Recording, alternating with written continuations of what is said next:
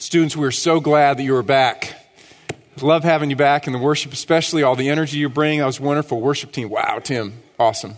You rocked it. That was great. Okay, we're going to be in 1 Peter this semester. If you want to turn there, find it, fold the page down. We'll be back and forth there all semester long. We're going to start in 1 Peter chapter 1 this morning. But as we begin, I want to give you a little illustration here. For centuries, millions of immigrants have come to this country, and they are looking for a better life. They're looking for the good life. They have great courage. They make a lot of sacrifices to leave behind their own cultures, their own language, to board a plane or board a ship, and to come to this country, and they're looking for something. I am the grandson of immigrants. This is my grandfather, is the little boy there, right in the middle. He came from Sweden when he was in his early 20s. You'll notice that none of them are smiling. I guess they didn't feel like they had the good life at that point when they were being photographed. So in his 20s, roughly early 20s, he came to America, and he immigrated to America. He came through Ellis Island, and he landed in Washington State. A few years later, my grandmother also came from Sweden, and the two of them met here in the U.S., and they married, and they decided to stay here. They decided that this is the place where they could find the best life, the good life. They were looking for something that they couldn't find in their homeland. Did they find it? Did they discover the good life? Did they even know what they were looking for? Were they looking for the right thing? Were they defining the good life in the right way? In order to find out what residents of Bryan and College Station think about the good life, we sent one of our staff members down to the hub of culture in College Station, down to the local HEB, and we asked some folks who were passing through, what do you think the good life is?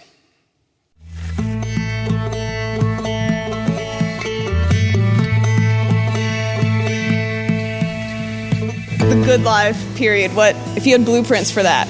What would you put on it? Good life, I would say definitely college. And right here we've come for attending Texas A&M, so we're looking for the good life in Texas. Work hard, party harder. What does a good life mean to you? Surrounded by people that love me and care about me, and I'm doing something that I love. I'm doing good in school. Having freedom to choose, freedom to do what you want to do. The good life in Texas. Aggies winning, I guess. All the stuff you learned in kindergarten. All the easy things. Don't lie, don't cheat, don't steal. Be nice to your friends. Freedom to work, freedom to have your own business if you want to. The freedom to have different religions and everything that you appreciate freedom-wise in this country that we have. Just being financially stable and just like having good health. It's not complicated, and people just try to make it like there's something hard about it, but you just gotta go to the basics. Have you heard the slogan in Bryan, it's a good life Texas style? Have you heard that? Okay, so what does a good life, individually, what does a good life mean to you? Financial stability, good job, and happy family life. So if that is the good life, would you characterize your life like that? Yeah, actually, I would right now at this point. I mean, there's times where I question it, but I would say right now, today, yes, I think so. Would you say that you, if that was your blueprint, would you say that you're hitting all the check marks? Would you say you're living the good life? Well, I try to. It's harder than it sounds, I guess. But yeah, I like to think I do. Do you notice a common thread? Through everything that they said, it was all circumstantial. Right? They said a lot of really wonderful things. Financial security, family, freedom, good job, Aggies winning, of course. But it was all circumstantial. Everything that they said had a high degree of uncertainty in it. We're hoping and praying that the Aggies win this semester, right? And right now our guys, the last several weeks they've been out in 105-degree weather doing 2-a-days, and they're working really hard so that they can win. But there's a lot of uncertainty. A semester comes and things happen that you can't control. Good job. Well, that would be wonderful, but I hope and pray for all of you students that you do really well in school and you finish your time here, and as soon as you graduate, you've got a great job, but maybe you're going to graduate during a recession and there's nothing out there. Or maybe you're going to get a job and then a recession hits and you lose that job. And you have to look again. There's a lot of uncertainty. Or what if you got all of these things? Family, friends, financial security, Aggies winning national championships every year. Then what? Hey, then what? Because life ends the same point for all of us. And then we've got all of eternity to reflect upon the question, did we actually live the good life? Did we answer the question correctly? Did we really know what a good life was? Well, fortunately, we can go to the author of life and we can ask him, God, what is the good life? You designed us and you designed life. What is it? What does it mean? And God answers very simply, the good life is to imitate the life of Christ. The good life is to imitate the life of Christ. Jesus Christ lived really well. I think we could make the case that nobody lived better than Jesus lived. He experienced more joy and satisfaction and fulfillment and meaning and purpose and wonderful relationships than anyone who has ever walked the face of the earth. Jesus Christ lived the best life, the perfect life. He really lived the good life, along with rejection and crucifixion. But it was still the good life. Peter's going to focus on just this topic. He's going to explain to us how to have a beautiful life, or as he's going to describe it, this excellent conduct, this wonderful life. And he's going to say that it is possible because God has chosen you for this very purpose. God has chosen you to live the good life. I want us to read together in 1 Peter chapter 1, verses 1 and 2. And I've actually put it up here on a slide for us because I want us to all read the same translation for these first two verses this morning. This is the ESV. I usually use the NASB, but I think in these two verses, ESV gives you a better sense of what Peter's actually saying. So I'm going to read this to you. Peter begins, chapter 1, verse 1. Peter, an apostle of Jesus Christ, to those who are elect exiles of the dispersion in Pontus, Galatia, Cappadocia, Asia, and Bithynia, according to the foreknowledge of God the Father in the sanctification of the Spirit, for obedience to Jesus Christ and for sprinkling with his blood. May grace and peace be multiplied to you. Peter, an apostle of Jesus Christ, to those who are elect. What does that mean? What does it mean to be elect? What does it mean to be chosen? It's actually a pretty simple concept. We've all experienced it in our growing up years when we were standing on the playground and they were two self-appointed captains. And they looked out at the mass of humanity of the first grade class or the second grade class or the third grade class, and they began to choose. They began to select. And they didn't select everyone. They chose as they decided to choose. That's choice. That's election. We've all experienced that. It's a really common biblical idea. As a matter of fact, I'm going to give you a few illustrations of this. The nation of Israel was chosen. They were elect. God chose them so that they would be his people, that they would be in a special relationship with him, and that they would become a kingdom of priests. That is, that they would be an intermediary between all of the rest of the nations and God. They would draw nations to God. And so he chose that particular nation. The Levitical priests were chosen so that they would be intermediaries between the nation of Israel and God, to keep the nation in fellowship with God so that the nation could fulfill its purposes to be a light to all of the rest of the nations. Jeremiah the prophet, he was elect, or he was chosen because the Levites and the nation weren't doing what they were supposed to do. And so God chose him to warn them and to guide them to restore fellowship with the Father so that they could be a light to the nations, so that they could proclaim the excellencies of God who was calling all people into a relationship with him.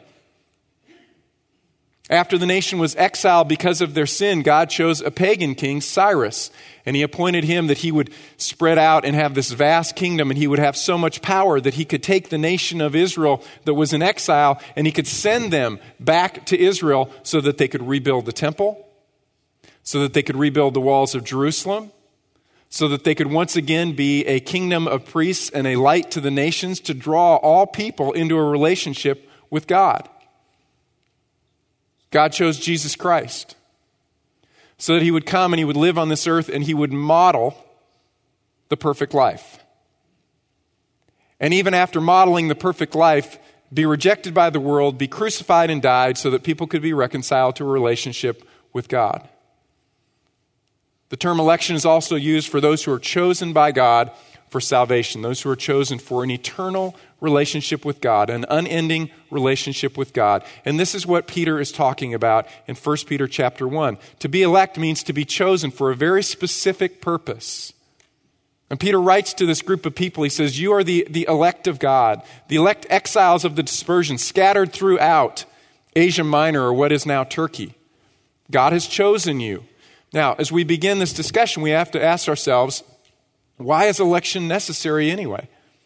Why does God have to choose? After all, we believe that Jesus Christ died and he paid the penalty for all sins, for all people, for all time. And we believe that God desires all men and women to come into a relationship with him. So why does God need to choose? Why does he need to elect? I want to take you back to the playground and imagine you've got the two captains standing there and they've got the first grade class gathered all around and they're about to begin selecting, and the class looks at them and they turn and they all run away. And they say, we don't want to play your game. And so everybody leaves the field and they're the captains standing alone on the field and they can't play their game because everyone's left. That is, in a nutshell, apart from election, the story of humanity. God loves these creatures that he has made, men and women who are made in his image, and he longs to have a relationship with them. And yet, left to themselves, they all run off the field. They say, no, God, we don't want to play your game. We don't want to worship you. We want to do anything but worship you. Romans chapter 1, Paul wrote, for since the creation of the world, God's invisible attributes, his eternal power, his divine nature, have been clearly seen, being understood through what has been made, so that they are without excuse. God has revealed himself to mankind. For even though they knew God, they did not honor him as God or give thanks, but they became futile in their speculations, and their foolish heart was darkened.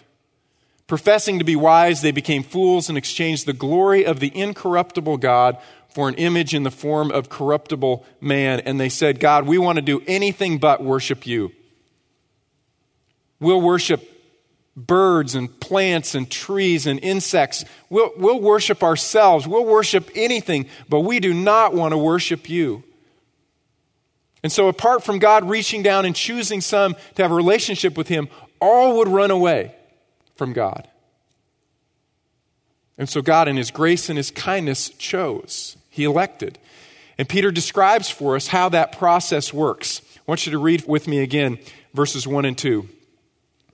Peter, an apostle of Jesus Christ, to the elect exiles of the dispersion in Pontus, Galatia, Cappadocia, Asia, and Bithynia, who are chosen according to the foreknowledge of God the Father, by the sanctifying work of the Spirit, to obey Jesus Christ and be sprinkled with his blood, may grace and peace be yours in fullest measure. Peter says God's election happens through three things. First, the basis is the foreknowledge of God the Father, the sanctification or the setting apart of the Spirit, and then third, the cleansing of Jesus Christ. What does it mean that God has foreknown? It just means he knew it before it happened. Okay? God knows things before they happen. And what exactly does God know? Well, he knows everything. He knows the end from the beginning, the prophets tell us. He is eternal. He stretches out. He transcends time. He knows all things that have been, all things that will be, even all things that could be. Psalm chapter 139 puts it in poetic form. The psalmist wrote to God, he said, your eyes have seen my unformed substance, and in your book were all written the days that were ordained for me, when as yet there was not one of them. Even before I was born, God, you knew absolutely everything about me. You saw my unformed substance. You marked out the days that would go in front of me. You prepared good works that I would walk in them. You knew all things that would be and all things that could be. You knew absolutely everything. And so I ask myself, why then did God choose me? Did he look down the hallways of time and say, that one Brian, he's a little better than most. I think I'll pick him.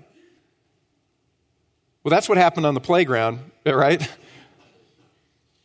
The best kids, the best athletes, they got picked. The other ones stood to the side. But that's not how God chooses. Okay? In Ephesians chapter 1, Paul wrote, "In love he predestined us to adoption as sons through Jesus Christ to himself, according to the kind intention of his will." He chose us because of love. He chose us because of love. Not on the basis of deeds which we have done in righteousness, Troy read earlier. Not because he looked down the hallways of time and he saw some are better than others, some will choose me. Some are kinder, some are more receptive. It wasn't on that basis whatsoever. Romans chapter 9 talks about this theme of election, and it says that God chose Jacob rather than Esau while these twins were still in their mother's womb and they had done absolutely nothing good or evil. God said, that's the one that I choose, through whom I'm going to bless all nations. So why did God choose me and not my neighbor? I can definitively tell you I have absolutely no idea. I don't know. Because the sovereign creator of the universe has chosen not to reveal that. I don't know. Ever wrestled with that? I have.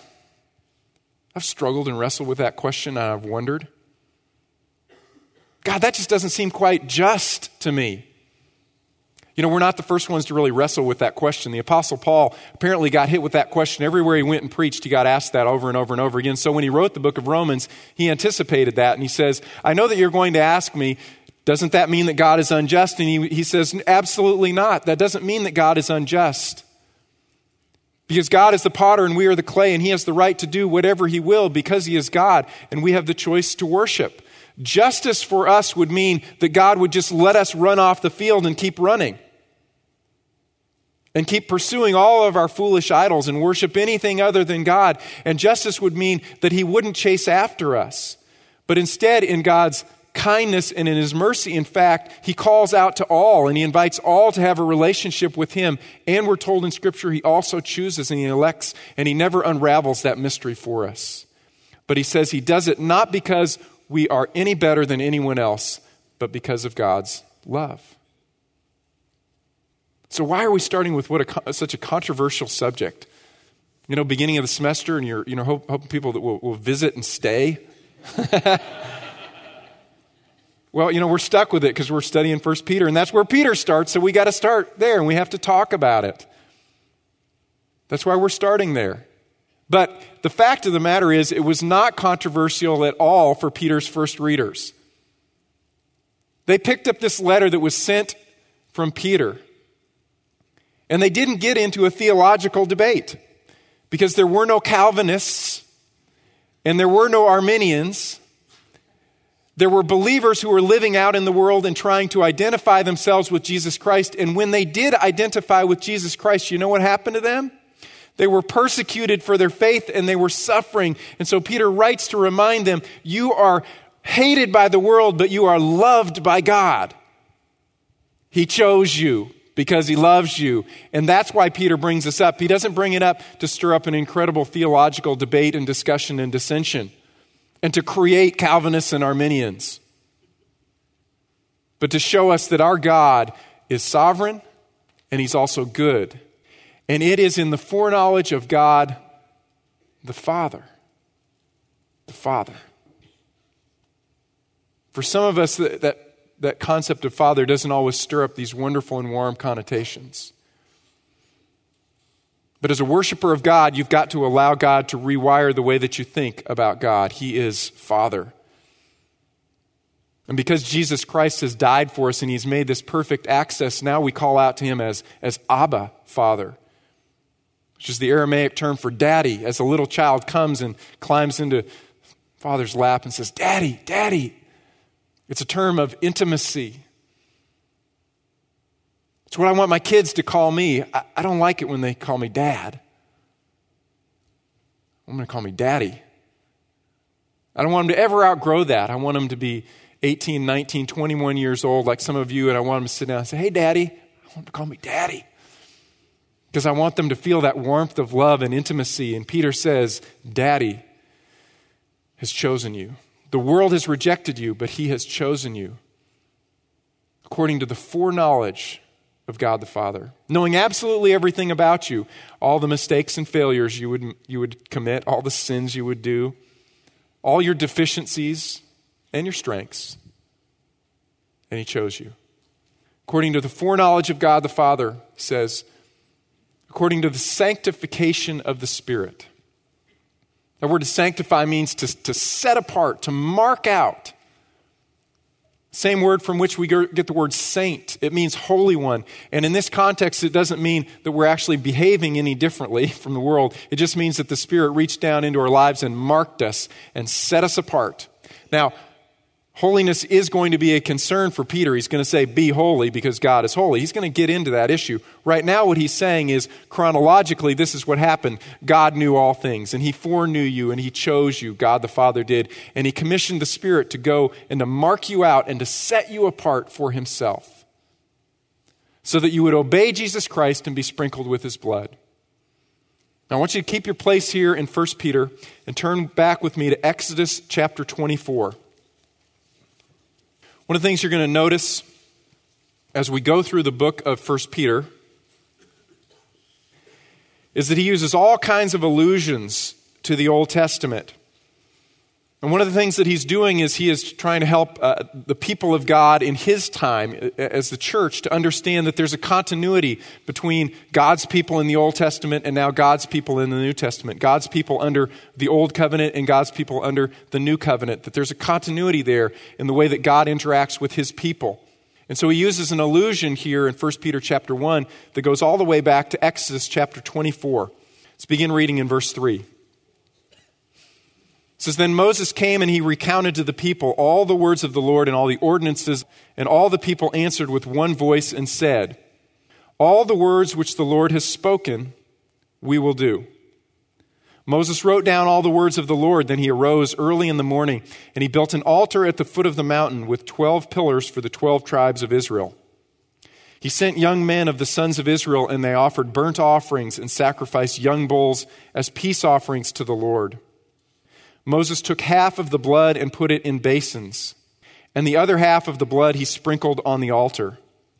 Then he took the book of the covenant and he read it in the hearing of the people, and they said again, all that the Lord has spoken we will do, and we will be obedient. So Moses took the blood and sprinkled it on the people and said, behold, the blood of the covenant which the Lord has made with you in accordance with all of these words. Whenever a covenant was made, a biblical covenant, there was this shedding of blood. And the shedding of blood bound the two parties together. And so God gives them the stipulations or the terms of this covenant. This is the old covenant, the Mosaic covenant. And they're presented before the people, and the people say, we promise we will obey. And so then the blood is taken of the bull, and it's sprinkled upon the people. And it binds them to God through this covenant. It creates an obligation for them through this covenant. Peter picks up this imagery and he says, now you are going to be bound through Jesus Christ, to Jesus Christ through a covenant. And what that means is, as these people promised, we will obey, you need to obey Jesus Christ. And to obey Jesus Christ, we know, means first and foremost, believe. Paul in Romans chapter 1, verse 5 talks about the obedience which is faith. To enter into a covenant with Jesus Christ, what you have to do is believe. Okay, these people who were wandering around in the wilderness already had a relationship with God because they had believed. Now they were entering into this covenant that required them to obey certain stipulations. As we enter into a new covenant, as people who have failed and who have sinned, we are called to obey Jesus Christ, that is, believe. And the moment that we believe Jesus Christ, we are sprinkled with his blood. Okay, a blood, we're told in the book of Hebrews, that is far better than the blood of the old covenant. Because it's a blood that never grows old. It doesn't dry out. It doesn't have to be re-sacrificed over and over. The blood of Jesus Christ is permanent, and it fixes you into a permanent relationship with God. And so the moment that we are sprinkled with the blood of Jesus Christ, we are cleansed from all of our sins and we are united with Christ. We are identified with Christ. We belong to Christ. That is the gospel. If you believe in Jesus Christ, the entire debt of your sin is washed away by the blood of Christ. And his blood unites you permanently to him so that you have a permanent relationship with God that cannot be undone because it's not on the basis of deeds which you have done in righteousness. God, foreknowing all of your failures in the future, didn't say, if you fail like this or this or this, you will be removed from this covenant. No, it's blood that grips you and will not let you go. And so I exhort you, if you have never believed in Jesus Christ, if you have never entered into that covenant this morning, believe, trust. Call out to God and say, God, I believe that the blood of Christ is enough to take away all of my sins and to unite me to you forever. That is the purpose for which God has chosen, so that we would obey Jesus Christ, that is, believe, and be sprinkled with his blood, that is, united with him forever. Turn back with me now to 1 Peter chapter 1, and notice how Peter finishes up this part of the greeting. It says, you've been chosen according to the foreknowledge of God the Father, by the sanctifying work of the Spirit who set you apart so that you would obey Jesus Christ, that is, believe in him, be sprinkled with his blood. Now he blesses them and he says, may grace and peace be multiplied to you. My translation says, may grace and peace be yours in fullest measure. But what it literally says is, may grace and peace be multiplied to you.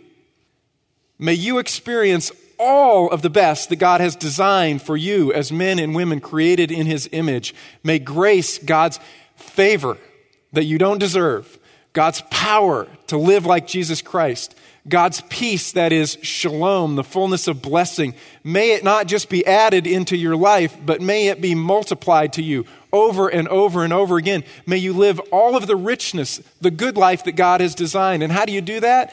By identifying with Jesus Christ in absolutely everything. That's how you experience the best of life.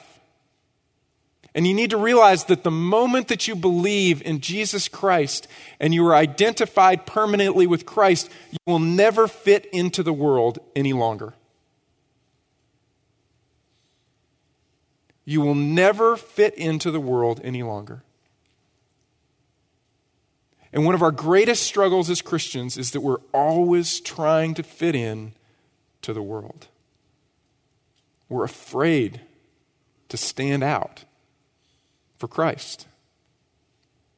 But we are different. I want you to look again, chapter 1, verse 1. Peter says, this is from Peter, an apostle of Jesus Christ.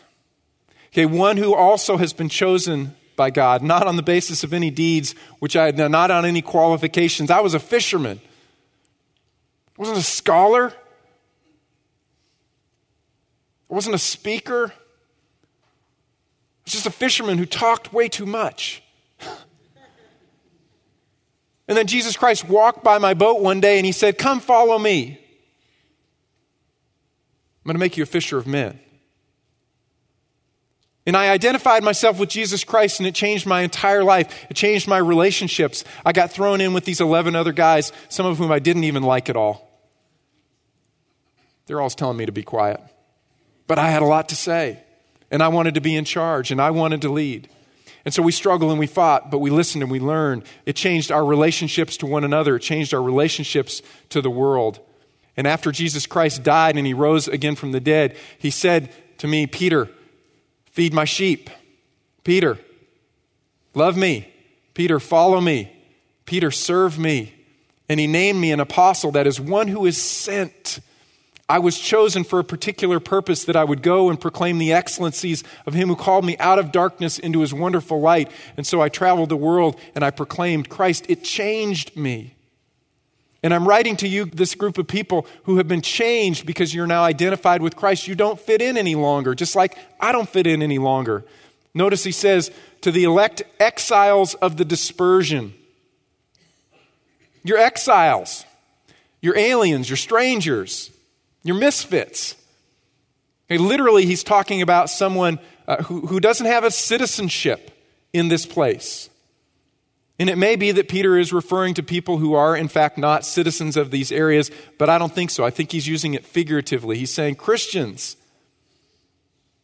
you don't have a citizenship in this world any longer. Your real citizenship, your ultimate citizenship, is in heaven, as Paul would say in the book of Philippians. And so you're always going to be longing for home. Now that you belong to Christ, there's something in you. You're just not going to be fully satisfied with everything in this world. And you're not going to fit in this world. If you've ever traveled overseas, you've felt this. You're not a native speaker of the language. You struggle, you try, you pull out your little book and you ask for the bathroom. Where is it, please? But you're lost and you're struggling and you don't fit in. And you don't know the culture and you wear different clothes and people look at you funny. You don't fit in.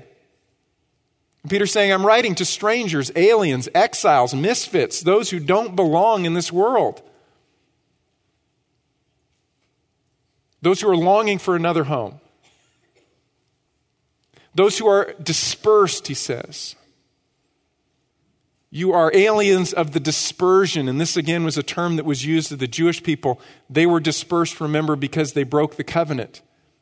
But the church was dispersed so that it would take the gospel to all nations. You don't fit in. And so you're going to live differently. And sometimes the world is going to look at this different lifestyle and they're going to say, you know, that's pretty good. That works. Because living like Jesus Christ, it does actually work. It is wisdom. And Peter's going to address that. That should be the normal response of the world, and sometimes that's what you're going to get. People are going to look at your life and say, wow, that works. Tristan and I have family members and friends who, they're not believers, and they look at our lives and they have to say, well, you know, you're doing something right. But then sometimes you're going to live for Jesus Christ and it's going to be so uncomfortable for those around you that they're actually going to hate you and persecute you because of Jesus Christ. And even then you can be right in the middle of the good life. Because God doesn't rescue you out of every suffering and temptation and trial and every persecution from the world. He doesn't reach down and say, no, don't do that to my people. He says, no, my people, stay because I've scattered you. I've put you everywhere on the face of the earth. For a mission, you are here to proclaim the excellencies of him who called you out of darkness into his marvelous light. You're here to imitate Jesus Christ, to be salt and light, so people will look at you and they will see that is how life should be lived. And sometimes they'll accept it, and sometimes they will reject it. And this is what Peter is going to drive home throughout the book. To the degree that you identify with the world, that you live like the world, you will experience temporary pleasure. There's no denying it. There are passing pleasures of sin.